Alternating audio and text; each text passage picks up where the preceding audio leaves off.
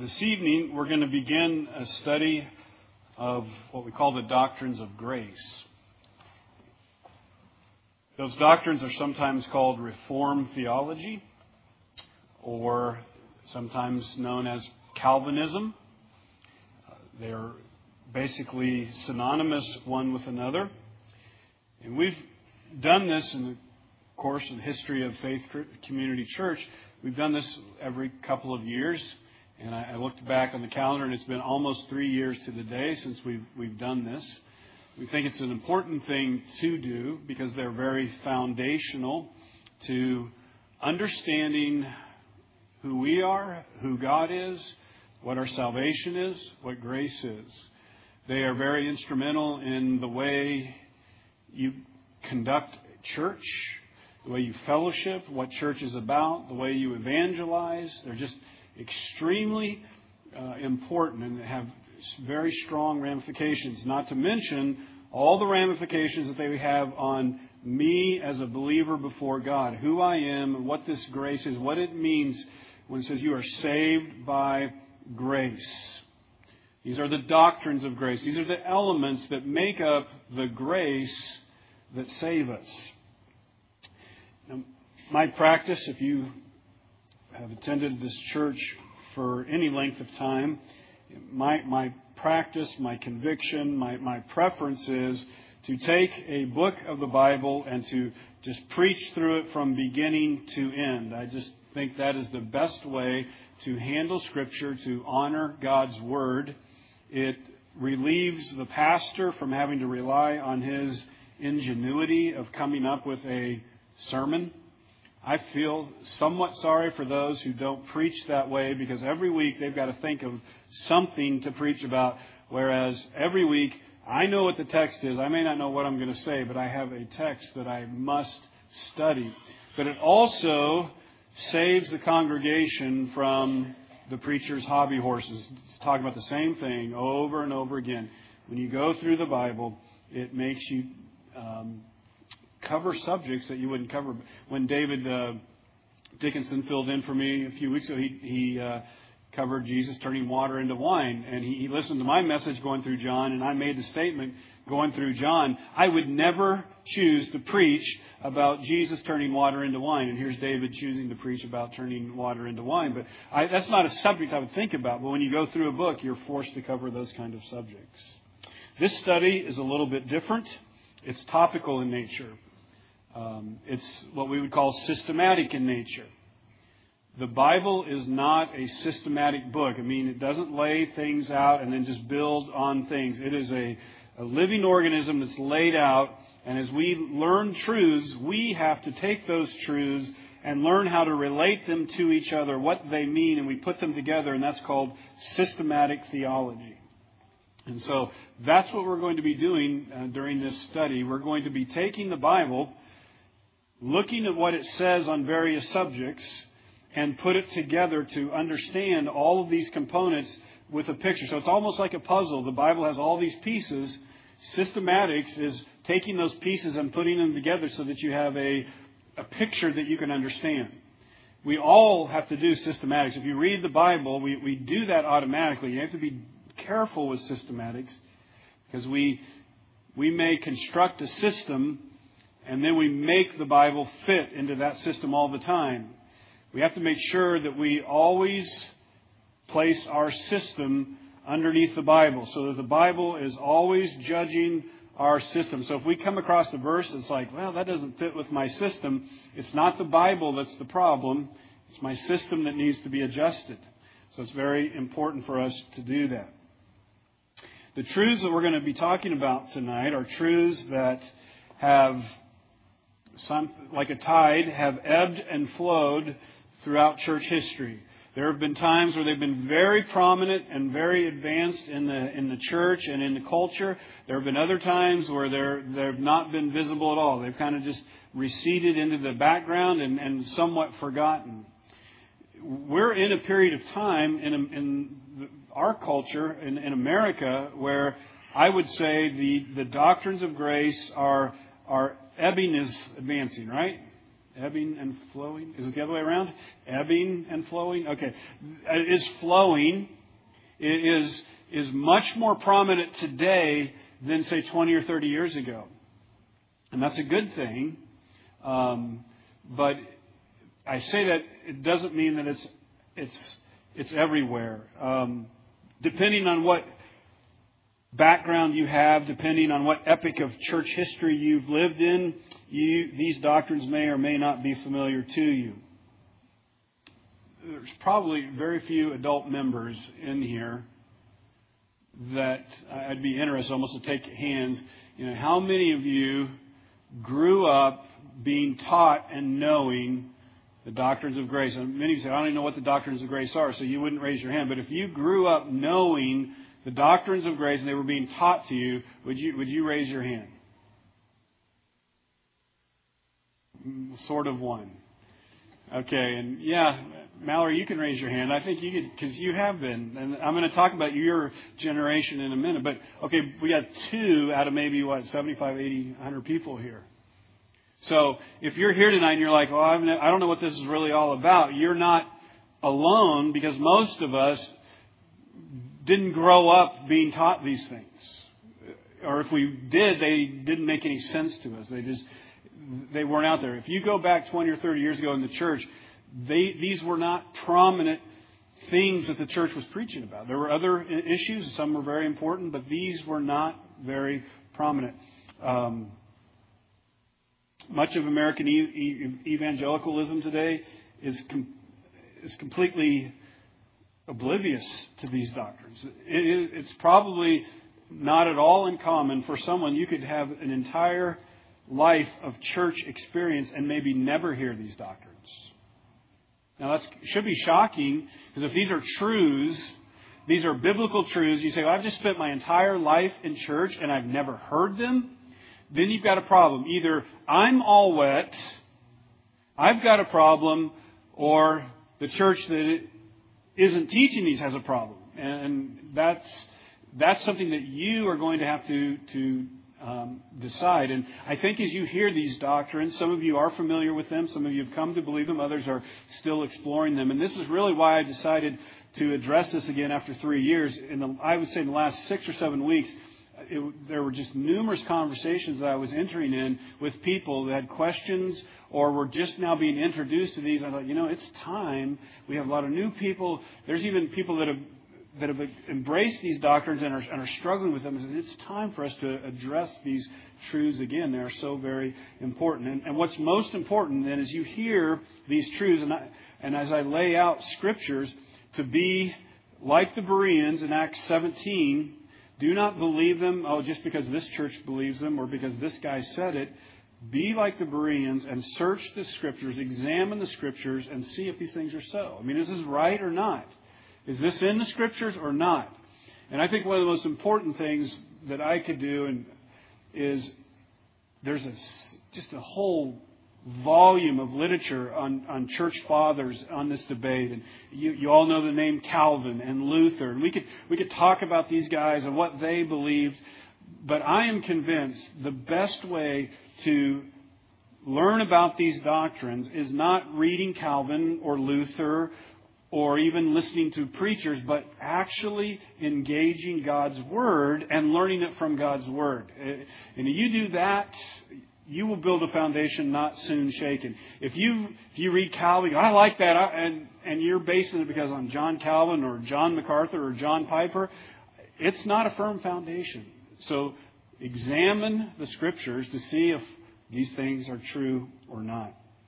It's very important for you to realize, because I realize that a number of you, these are new. You're like, I've never been taught these things. I remember when I began to embrace them, began to see them, I was a young married man, and my dear wife honestly thought I was going crazy. She thought I was getting into a cult. She had never heard this stuff before. It was strange to her. It was strange to me in a certain way. But she goes, what are you talking about? And thought that there was something wrong with me. And so one thing that's very important for you is as we talk about these doctrines, it's important for you to realize that these are not new. This isn't a new invention. It seems like it because there's been such a dearth in the church. There has been the ebbing where it just wasn't in the church. You start hearing these, you're like, wow, that seems new. And it was a revelation to me. This isn't new. Go back to the 19th century. You've got Spurgeon. Go back to the 18th century. You got Edwards and Whitefield. 17th century, you have the Puritans. 16th century, Martin Luther. 4th century, Augustine. I mean, this is covering church history. This is not a new doctrine. If it were new, I would say, take your purse, your wallets, and run now, because we don't want anything new. I'm not interested in any new religion. What is interesting is as it is becoming more prevalent in the church, more churches are embracing these truths.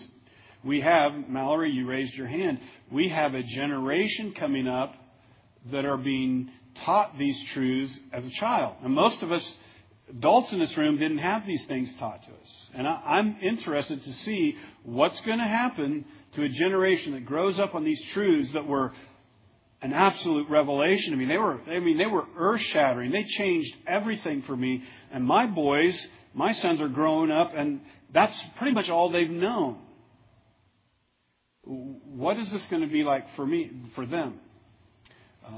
My prayer is that they will come to grips with the majesty of these doctrines, because these are beyond worldly. They're something far greater than the mind can fathom. It's very easy to become callous to these great truths when you know them from a child. But one thing I've noticed in my boys as they've gotten older is these truths that they are acquainted with have made them very discerning.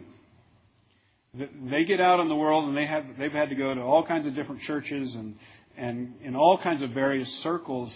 And these truths have given them a standard by which to discern and to evaluate other theologies and preaching and churches. And they can tell when something is really shallow or without substance, or they know. My son Caleb, he's out on a boat right now, and there was a group of guys that decided they wanted to do a Bible study. He was all excited. It's great. Let's do a Bible study. He wanted to do Romans with them. Well, their idea of Bible study was a book study. And they all voted, and it was this book called, I think, Love Does. And it's kind of popular right now. So they started doing this Bible study, and Caleb was going through this Bible study. He said, Dad, it's just fluff. It's about this guy that does all these extraordinary things, and everybody feels good. But he goes, there's no theology in there. It's just fluff. And he knows that because he has been exposed to solid, deep theology. And so when you see this other poofy stuff, you're like, I don't like that. It's like going back to bologna when you've had steak or something along those lines. The doctrines of grace are often put together, systematized by an acronym, and an acronym is TULIP. Okay? And I've got a couple of PowerPoints here that I'm going to show you. TULIP. TULIP, each of those letters stand for a unique doctrine of the doctrines of grace. And each of those doctrines form an integral part of salvation. You see the T stands for total depravity, which is what we're going to look at tonight. U, unconditional election. L, limited atonement. I, irresistible grace. And P, perseverance of the saints. You may hear somebody say, I am a 5-point Calvinist. Well, that's what they're referring to. They're basically saying, I'm all the letters of the TULIP. I embrace all 5 of those doctrines. There are people who say, I'm a 4-point Calvinist.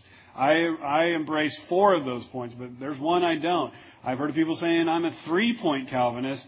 My daughter-in-law said I was a 0-point Calvinist. So this is the standard that the doctrines of grace have historically come to know. There are other acronyms that have been used that demonstrate in a similar way the salvation by grace. One acronym that we've used in the church is FAITH. Again, similar doctrines, just stated in a different way. Fallen humanity, adopted by God, intentional atonement, transformed by the Spirit, and held by God. It's a very, very great way of looking at it. There's actually, I believe, books out called Faith Unfolded, and this is the acronym that they use.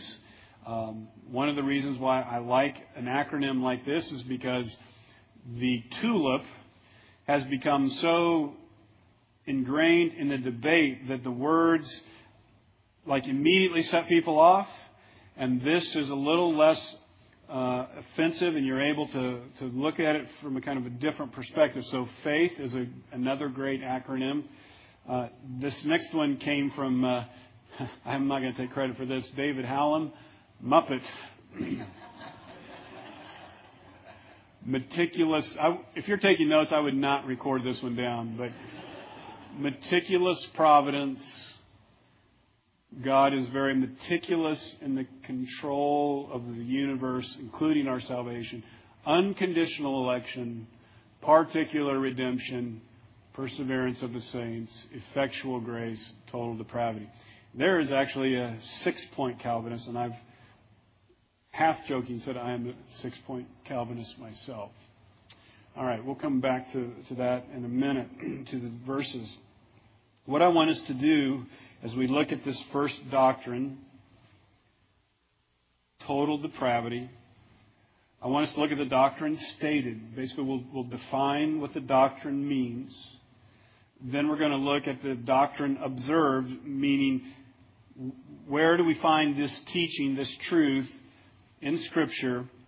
And then lastly, I want to look at the doctrine applied. What does it mean to us? What does it mean to our salvation? To how do we apply it to our lives? So, the doctrine stated. We're going to talk about total depravity. I do think the word has a lot of baggage to it, and many people immediately begin to misunderstand Calvinism when they hear us saying people are totally depraved. Words change over time, and this is one.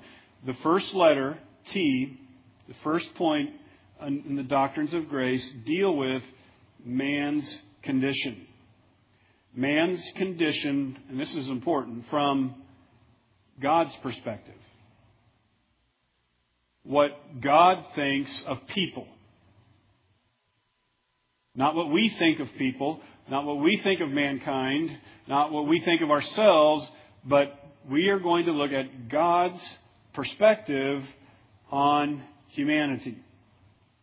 And when we see what God sees, when He looks at humanity, we will see that what He thinks about humanity, what He thinks about people, stands in stark contrast to what people think God thinks about people. It's very different. It's actually completely different. It's scandalously different. It's upsettingly different. Total depravity is kind of a stumbling block to some people, because when we say that person is totally depraved, if I went up to Josh and said, "You are totally depraved," I was like, "Whoa, what did I do to deserve it?" Yeah, I'm not.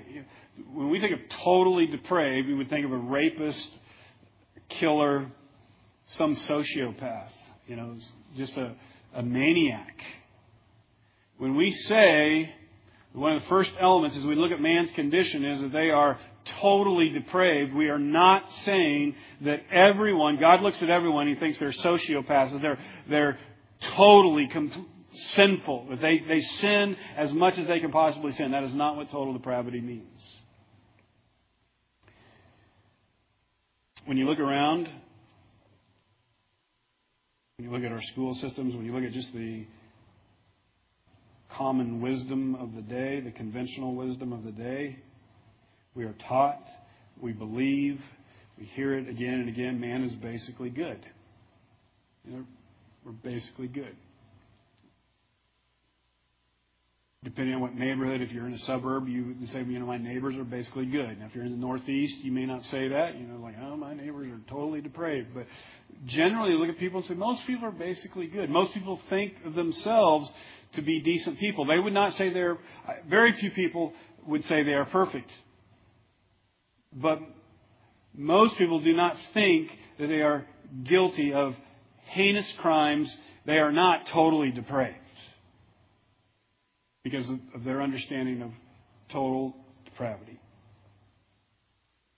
Total depravity. If we're going to state the doctrine, what does total depravity mean? Total depravity does not mean a person is as bad as they can possibly be. That's not what it means. Total depravity means, from God's perspective, that man is thoroughly and completely ruined by sin. That's total depravity. He is ruined by sin. There's two words that I would want you to associate with total depravity, and that is ruined and totally unable to save themselves.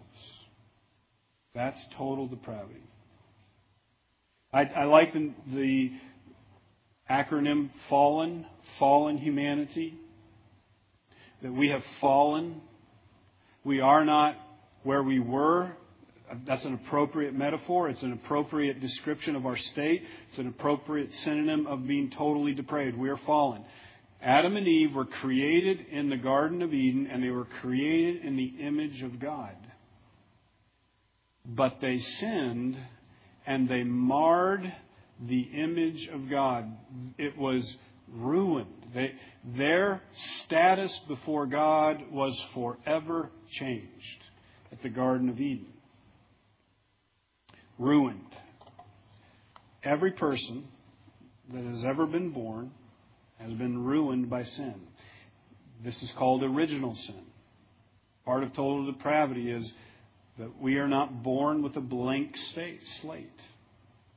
We are born with a sin nature that we inherited from our parents, who inherited from their parents, who inherited from their parents, who inherited from Adam and Eve.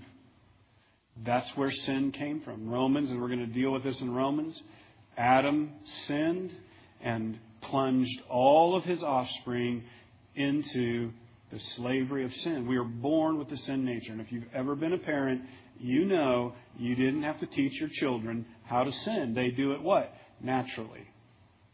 They just do it. I have a little granddaughter, and I don't see it yet, but I will eventually, and I won't have to. Her mom and dad won't have to teach her. She will learn because it's in our nature. That's called original sin. We are born with a sin nature that is inclined towards sin, to do sin. Our image, our person has been marred, has been ruined by sin. Sin has made such an indelible imprint upon us that it has ruined our relationship before God. God hates sin. We tend to think, it's the accumulation of sin that you can sin a little bit, but if you start sinning more and more, then you're in trouble. Well, God hates sin, period. He doesn't just tolerate a little bit. If it's too much, He hates sin. It's the presence of sin that God hates. And it's the presence of sin in humanity that renders us completely ruined. So your neighbor across the street that has 2.3 or 1.3 kids and 2 cars and a nice yard and goes to work every day in a white collar and they're ruined if they don't know Christ. They're ruined before God. Ruined. It's not the amount of sin. If you take a glass of water and you just drop a little bit of poison in it, you don't kind of separate and say, well, that at the bottom, I think that's going to be okay. If I could get a straw down there. No, the whole cup is ruined because sin has permeated all that. That's because poison has permeated the whole cup. Sin has permeated our entire being, and we are born ruined by sin. Sin's presence has ruined us in God's sight. somebody noticed my new shirt. Got the logo up here. I know I look good in it and sharp and professional. But if there was like a cigarette burn right there, even though it'd be just like a little bit, this shirt would be ruined. I mean, I would be embarrassed. I'd be holding my hand here the whole time and talking to you because I would be embarrassed about this hole in my shirt. I wouldn't say, well, that's just a little hole. It's just got a little burn marks. It's not that big of a deal. You would look at, if I came, your eyes would go, oh, you've got a spot right. It would be a magnet.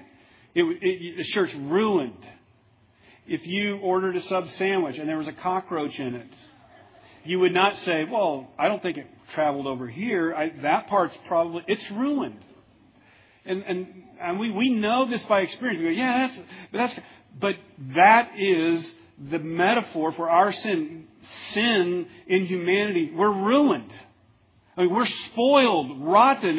It's bad. There's nothing, and it's not just part of us. It has permeated our entire nature, our mind, our intellect, our will, our emotions are ruined by sin. The other aspect of total depravity, not just ruined, but inability.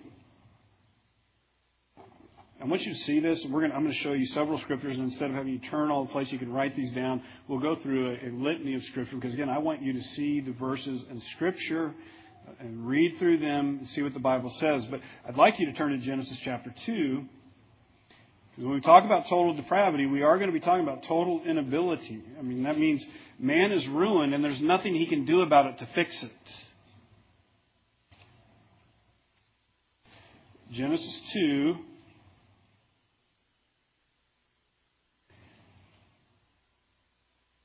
The Lord God commanded the man, Adam, he said, you may eat of every tree of the garden. Verse 17, but of the tree of the knowledge of good and evil you shall not eat. For in the day that you eat of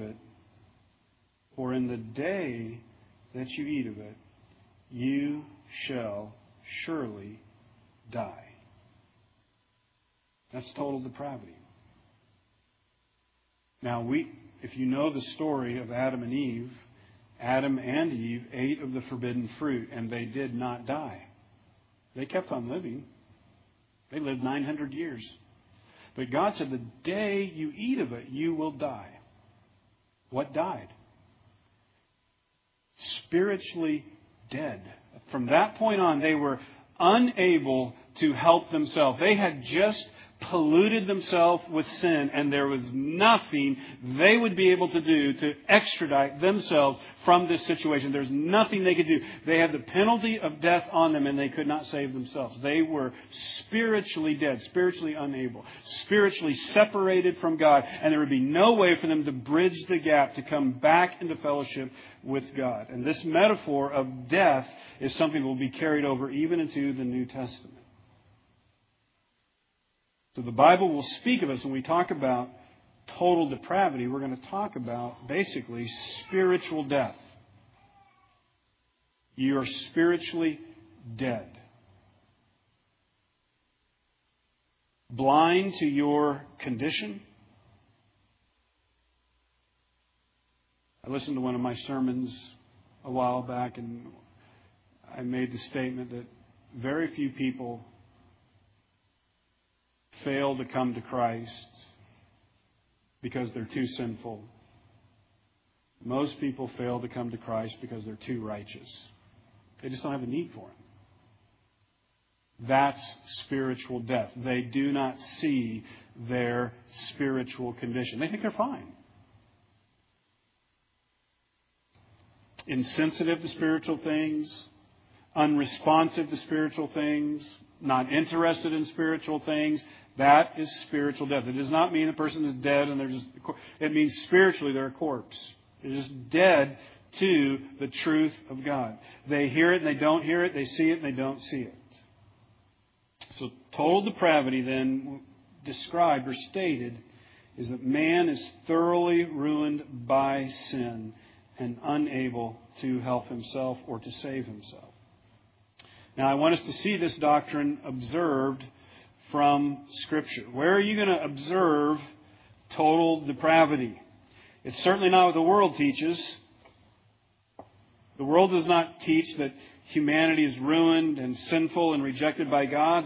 You listen to the educators, you listen to the psychologists. We're basically good. We're a product of our environment. It's our parents' fault. It's not our fault. We're not bad people. And then when they do encounter really sick people, they're like, how did that happen? Where does this come from? They just have no categories for dealing with sinful people. The religions of the world don't teach total depravity. Basically, the religions of the world say, well, you need to be saved, and here's a program, and you do our program, and then you'll get saved. Total depravity says you can't do anything. There's no program for you to do. Dead people can't do a program. They can't follow a set of rules. They're dead to these things. It's not what most people think either. We can't go to our neighbors. We can't go to polls. And you're not going to see total depravity in the prevailing culture. People don't think they're totally depraved. Well, they'll know there's some people, but not humanity, not everyone. The only place where we can observe the doctrine of total depravity is from the Bible, from God's perspective. And that's what's so unique about the Bible. We literally get God's perspective of people, of humanity, what God thinks of people. And so when we talk about total depravity, and some people don't like the word, but we're not talking about John Calvin's view. We're not talking about Luther's view. We're not talking about Augustine's view. We are talking about the biblical view, God's perspective of how God views people. We find this in the Bible. And honestly, I haven't obviously read every sacred piece of literature out there. I've read the Quran. I've read some of the other stuff out there. I've never encountered any sacred literature that describes people the way the Bible does. It's just not out there. It's very unique. We're going to go through these verses here that I'm just going to run through, Old Testament and New Testament, that will give us God's perspective of the Bible. Psalm 14:1 is a very unique one. The fool has said in his heart, there is no God. They are corrupt. They do abominable deeds. There is none who does good. And then we get this phrase, the Lord looks down from heaven on the children of men. There's 3-4 places where the Bible says God, in essence, looks down over the corridor of human history. He's just scanning people. The Bible says the Lord looks down from heaven on the children of men to see if there are any who understand. Who understand what? Spiritual things, truth. Who seek after God. And what's the verdict? They have all turned aside. Together they have become corrupt. There is none who does good, not even one. And this is an incredible perspective that the Bible gives us. And as I will share with you later on, you're in that verse and I'm in that verse. There is no exception in that verse. God looks down and He looks among the children and there's not any good. There's not any. They've all gone their own way. No, not one. This is a great psalm, Psalm 51, and David, if we were going to say somebody was totally depraved or really sinful, we would say, oh, David, you committed adultery, and then you tried to cover it up, and then you committed murder. You're a bad guy. And this is his confession, and I would spend more time in his confession because it's so thorough, so complete as he confesses his wrongdoing. But he gets here, and he's confessing his sin. First of all, he calls it, in Psalm 51, he calls it my transgression. Very strong word. My rebellion against you. My willful disobedience against you. When we do wrong to someone, have you ever done wrong to someone and said, I'm sorry, I didn't mean to? What does that mean? I'm not a bad person. Like, if I went over, I already picked on Josh. If I went over to Lisa and I kicked Lisa, I go, I'm sorry, Lisa, I didn't mean to. Well, I'm not a bad person. I accidentally did it. But if I kicked Lisa and then I'm sorry, I really meant to do that. I wanted to kick you. I am just a mean person. There's something wrong with me. I wanted to kick you. That's transgression. That's what David says. I did this. I rebelled. I did this willingly. It's not because I was an accident. I transgressed. I'm a bad person. That's the confession. So when we confess to God, we don't say, God, I'm so sorry. I didn't mean to do that. That's not confession. Confession is, I am a sinful person. I did this and I wanted to do this. It's awful. And then David says in this verse, look, I was brought forth in iniquity, and in sin did my mother conceive me. This has nothing to do with David's mother having an illegitimate birth. This is David saying, I was born wrong. I was born with this inclination to do evil. That's how thoroughly corrupt I am. I'm born to do evil. It's in my nature. Very powerful description. Very powerful perspective. As God looks at humanity, gives His verdict of how He sees people. The wicked are estranged from the womb. They go astray from birth, speaking lies. This is why Reformed theology will speak of original sin. The babies aren't born with a clean slate. They're not born all moral, just waiting in the balance for someone to... They are estranged from birth. They're born with this inclination to do evil. It's just fascinating. They go astray from birth, speaking lies. They don't have to learn how to fudge on the truth. They just start doing it right away because it's part of their nature. Enter not into judgment with your servant. No one living is righteous before you. Wow. No one living. In another psalm, David says, if you would mark iniquities, who could stand? There's not a person in this room. If God were to mark iniquities, meaning mark and judge iniquities, we would all be cut down because we have all sinned, every one of us in this room. Totally ruined, totally. Surely there is not a righteous man on earth who does good and never sins. There is an evil in all that is done under the sun, but the same event happens to all. Also, the hearts of the children of man are full of evil, and madness is in their hearts while they live, and after that they go to the dead. In my project that I did for school, I talked about sin and its effects and how sin distorts us. It distorts our mind. It distorts our will. And this verse is in the hearts of the children of men, it's full of evil. There's evil.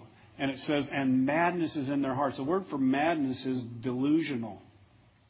They're delusional. Sin distorts our perspective and the way we look at things and the way we look at people. When you have, and I went through a various list of sin. If you have jealousy in your heart, it's amazing how it distorts your perspective. You start looking at events or people and everything is twisted. Lust twists reality. Sin causes people to be stupid. They do stupid things. It twists reality. They're delusional.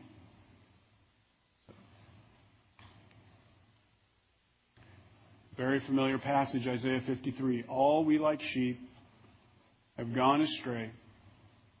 We have turned everyone to his own way. Sheep have a master. God is our creator. We should follow him. Like sheep, we've all gone astray. Everyone just goes off to his own way. They want to do what they want to do. That's what the Bible says. God looks at humanity, and they're like sheep. They should be following me, coming after me, and they just all go their own way. They do what they want to do. And the Lord has laid on him the iniquity of us all. See how deeply ruined we are by sin? We have all become like one who is unclean. And all our righteous deeds are like a polluted garment. Literally a menstrual cloth. That's strong language. All our righteous deeds are like a polluted garment. You see, that's part of the problem with total depravity. We say, well, I got neighbors and they're nice and so, they're not Christian, but they're nice people. But the Bible says sin has ruined even our good deeds. They're ruined. They're detestable before God. There's nothing about a polluted garment that you would enjoy. It would be disgusting. You'd want to remove it from your presence. We all fade away like a leaf, and our iniquities take us away. The bondage of sin is another theme of Scripture. Here we see the inability that sin renders in us. Can the Ethiopian change his skin? Or the leopard his spots? Then also you can do good who are accustomed to do evil. There is no way that man can fix himself. He can't do it. That's part of the inability. You're hopelessly... The leopard can't change his spots. We can't change the color of our skin. You can't change your heart that is prone to do evil. Here is the verdict from the prophet Jeremiah. The heart is deceitful above all things, desperately sick. Who can understand it? That's God's perspective of the human heart. Your heart, my heart. It is desperately sick. And notice, deceitful above all things. We have a whole society built on distrust. We lock our cars. We lock our doors. We sign very thick contracts. If you go to the bank and you refinance your house, it's like every time the list gets longer because someone tried to do something, so they have to have another piece of paper. I mean, it is amazing. Why do you do that? Because people are deceitful. But what's interesting is it's not so much other people that you have to worry about. Your heart is deceitful above all things. I mean, our heart in us has an unbelievable ability to deceive ourselves. You're deceived by your own heart. Your heart is deceptive above all things. Which means, for everyone in this room, if that is true, which I believe it is, means we are all less righteous than we think and probably more sinful than we realize because we're deceived. And you look at various relationships and marriage relationships, it is amazing under the deception of the human heart how you have the spats and it's always the other person. It's just always that way. That's the problem. If my wife were to be different, I would be happy or I would be satisfied with her. I'd be happy with her. But she's the problem. It's a deceived heart. And this is the judgment of the New Testament. Light has come into the world. And here we see just the nature. People loved the darkness rather than the light because their works were evil. People love the darkness. They don't like the light. They're like cockroaches that run from the light. Inability. No one can come to me unless the Father who sent me draws him. Without divine aid, no one can come to Christ. It just can't. They're unable to do it. The natural person does not accept the things of the Spirit of God, for they are folly to him. He's not able to understand them because they are spiritually discerned. I could preach to a lost person all day long, but if they're dead, they do not accept the things because they are folly to him because he is not able to understand them. You can preach all day long and you're preaching to a corpse. And then here we have, you were dead in the trespasses and sins in which you once walked, following the course of this world, following the prince of the power of the air, the spirit that is now working. You were dead. And the language of Genesis 2 certainly echoes in the back. Paul will spend Romans 1, 2, and 3 unveiling the indictment against all humanity. We're going to start that on Sunday in our study of Romans. This is really the conclusion. What then, are we Jews any better off? No, not at all, for we have already charged that all, both Jews and Greeks, are under sin, as it is written. And then Paul here begins to weave together a bunch of Old Testament passages, a number of them that we looked at. None is righteous, no, not one. No one understands, no one seeks for God. All have turned aside, together they have become worthless. No one does good, not even one. Psalm 14, 1 through 3. And Paul goes on in the next 5 or 6 verses to weave together more passages of Scripture. But I'm just going to read to you Romans 3:19 as he comes to the conclusion of the matter. Now we know, Romans 3:19, whatever the law says, it speaks to those who are under the law, so that every mouth may be stopped and the whole world may be held accountable to God. This indictment against humanity is you are all sinful, lost, and ruined, and you have a debt before God. You're held accountable. All mouths are stopped. There's no more excuses. You're a sinner. The doctrine stated. So it's numerous passages where we find it observed in Scripture. Finally, let's just take a few moments to apply this doctrine. There's massive ramifications to this doctrine. Ruined, dead. It has ramifications, obviously, in salvation. If God looks at humanity and says they are ruined, they're dead, they are unable to save themselves, then there is nothing that a person could do to improve their condition or to save themselves. If man is totally depraved, it destroys all these religious systems that give us these attempts to do a works righteousness. Well, if you'll do this and this, or if you'll do enough good and outweigh your bad, it destroys all that. When it comes to the matter of salvation, when you understand total depravity, which really is kind of the linchpin, if this is the condition of men are ruined, they are helpless, and they cannot save themselves. The only possibility of salvation is found in 2 words: but God. God has to do something.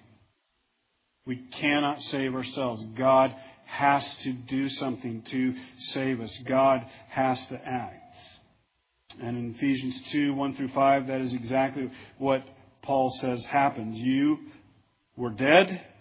God made you alive. So in the matter of salvation, it is important for us to understand that salvation is a complete supernatural work of God. God does something in salvation. He has to make dead people alive. He has to make blind people see. He has to do a work because we can't do it ourselves. When you read through the Gospels and you read the stories of Jesus, it's not a coincidence that Jesus heals blind people, heals deaf people, and He raises people from the dead. Why does He do that? Because that is exactly what He does in the Gospel. He heals blindness, He opens deaf ears, and He raises dead people to this day. It has a significant impact on our evangelism. It helps us realize what we're dealing with when we go out into the world, when we invite our neighbors to come to church to hear the gospel. You need to understand what you're dealing with. You are dealing with dead men and women. They're dead spiritually. Envision them as a spiritual corpse. It doesn't matter if the preacher tap dances, if you set the lights and play good music, it's not going to wake dead people. The only way that a dead person can come to life is God has to do something on the part of that. So in our evangelism, when you come to understand the condition of man, you realize that our sharing the gospel has to be empowered by the Spirit of God, or it's not going to go anywhere. It's not going to be me manipulating people or me and my fancy arguments. It's going to be a work of God in the heart of that person. They're going to have to hear it, and God's going to have to work. And so when you understand what the Bible says about people, they're dead, then you'll begin to appreciate what Paul says in Romans 1:16 that we looked at a couple of weeks ago. The gospel is the power of God to salvation. When the gospel is preached, God makes dead men come alive. There is power in the gospel to raise people. They hear it, and they understand. Maybe not right away. It may be seeds planted, but it comes to life. I want you to see one, and we'll end here. I know it's been a long day for many of you, but I'd like you to turn to Ezekiel 37. Might take you a while to find Ezekiel. That's not a book we turn to often, is it? Ezekiel 37. I think it'll help you to understand this drama in redemption, where the Lord went to Ezekiel. He came to Ezekiel and He set Ezekiel down in verse 1 in the middle of the valley, and it was full of bones. And verse 2 says they were very dry. That's quite a setting. Skeletons everywhere. And the Lord asked Ezekiel, Son of man, can these bones live? And I answered, O Lord, you know. Then He said to me, prophesy over these bones and say to them, O dry bones, hear the word of the Lord. And this is just a crazy... Why would this even be in the Bible? I mean, He's set in a valley with a bunch of bones, disconnected bones, and they're probably sun-bleached. Prophesy over them and tell them to hear the word of the Lord. Thus says the Lord God to these bones, behold, I will cause breath to enter you, and you will live. And so in verses 7 through 10, Ezekiel begins to preach, hear the word of the Lord, and the bones start growing flesh and sinew, and they start coming together, and they're living. Why would this even be in the Bible? But to demonstrate to us the power of God in the gospel, in the preaching of the gospel, dead men come to life. They hear the gospel, and it quickens them. They come to life, and they believe, they hear it, and they understand, and it's through the gospel.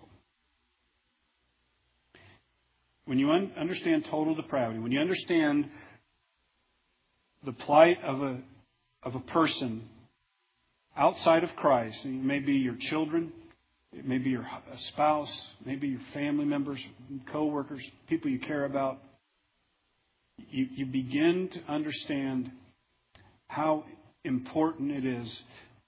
There's nothing you can do. There's time. As a parent, I just sometimes want to make my children do something differently. Just please don't do that. But I can't change them. When you understand the doctrine of total depravity, it will change the way you evangelize. It changed the way I evangelize my children. I knew a prayer wouldn't suffice. Getting them to parrot a prayer, that's not going to do anything. I knew that there had to be a transformation in their heart. Now, I think sometimes as parents we may back away. We learn these great doctrines, and so we just wait on God. Well, I hope God does something. I hope God does something. And that's not appropriate. I constantly want to preach the gospel to my children and tell them to believe it, tell them to trust Christ, because the gospel is the power of God. It's not just just waiting for God to do something. I wish He'd hurry. I preach the gospel to them because it is the power of God to salvation. But I don't manipulate them. I don't try to, coerce them into it. That's not going to result in their salvation. It must be a work of God. When we have VBS and Awana, it just changes the way we evangelize.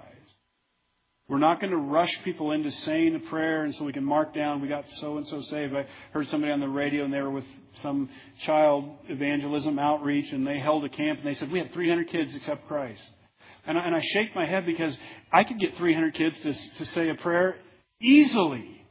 That's not a hard thing to do.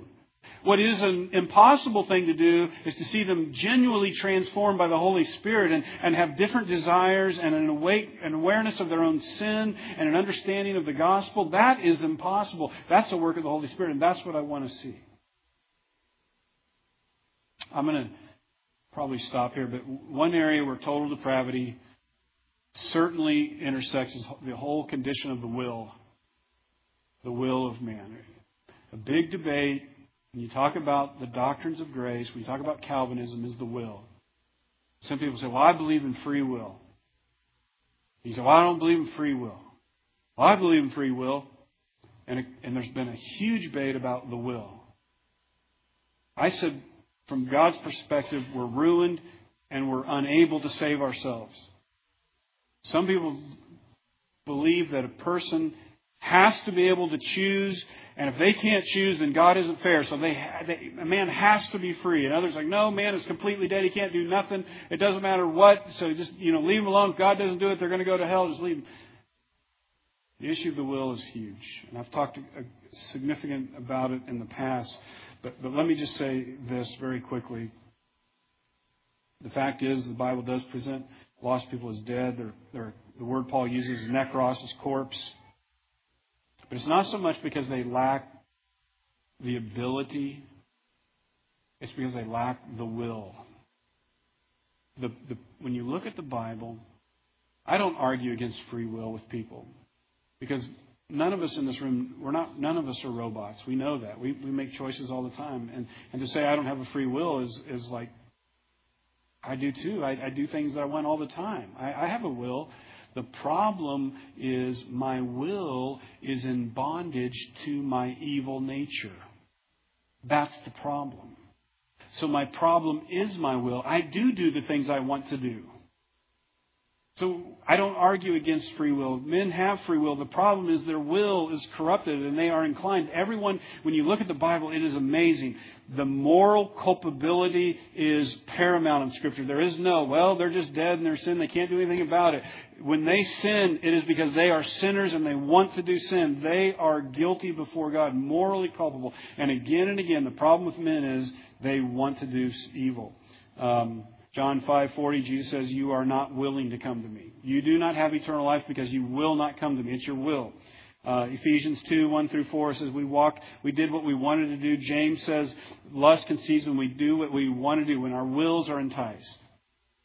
When you look at your friends and your loved ones who you want to be saved, it's not that they can't go to church. It's not that they can't read their Bibles. It's not that they can't pray. That's not the issue. What's the problem? They don't want to do those things. They don't want to go to church. They don't want to read their Bibles. They don't want to listen to sermons. They don't want to pray. The problem of humanity is their will. And unless God changes our will, He will and gives us over to the desires of our will, we will never come to a knowledge of the truth. And this indictment is not just an indictment on other people. It was an indictment on us. We, Paul said, were dead in our trespasses and sins, but God made us alive. This is one of the elements of grace. These totally ruined, dead people, we were once them. And until you understand total depravity, you really will not understand grace. I was one of those, ruined. I was going my own way. And so you say, well, I don't understand why I'm not total. I don't think I'm that sinful. There are many reasons that keep us from doing more sin. There are restraints in society. Upbringing keeps us. But if God were to ever give us over to our will, we'd be shocked at what we would do. If all men are dead, if all men are going their own way, how can anyone be saved? We'll look next week at you, which is unconditional election, where God chooses in that mass of corrupted humanity to save some. If you have questions about total depravity, you can email them to me, or you can write them out, put them in an offering box back there. You don't have to close a check. just put the questions in there, and we can address them. I was going to see if there were any questions tonight. I wanted to be informal, but we don't have the time. So let me pray and you'll be dismissed. Father, thank you for your word and the instruction that it gives us and the truth that we have before us. This is your verdict on humanity. They have all gone their own way. They're all corrupt. There is none that does good. No, not one. Again and again we see that indictment. And to realize, as Paul said, we were dead in our trespasses and sins. Why am I a Christian? Why am I forgiven? We will see it's because of grace. Because of God's grace. Because of God's initiative. Because of what God has done. Lord, bless these truths in Jesus' name. Amen.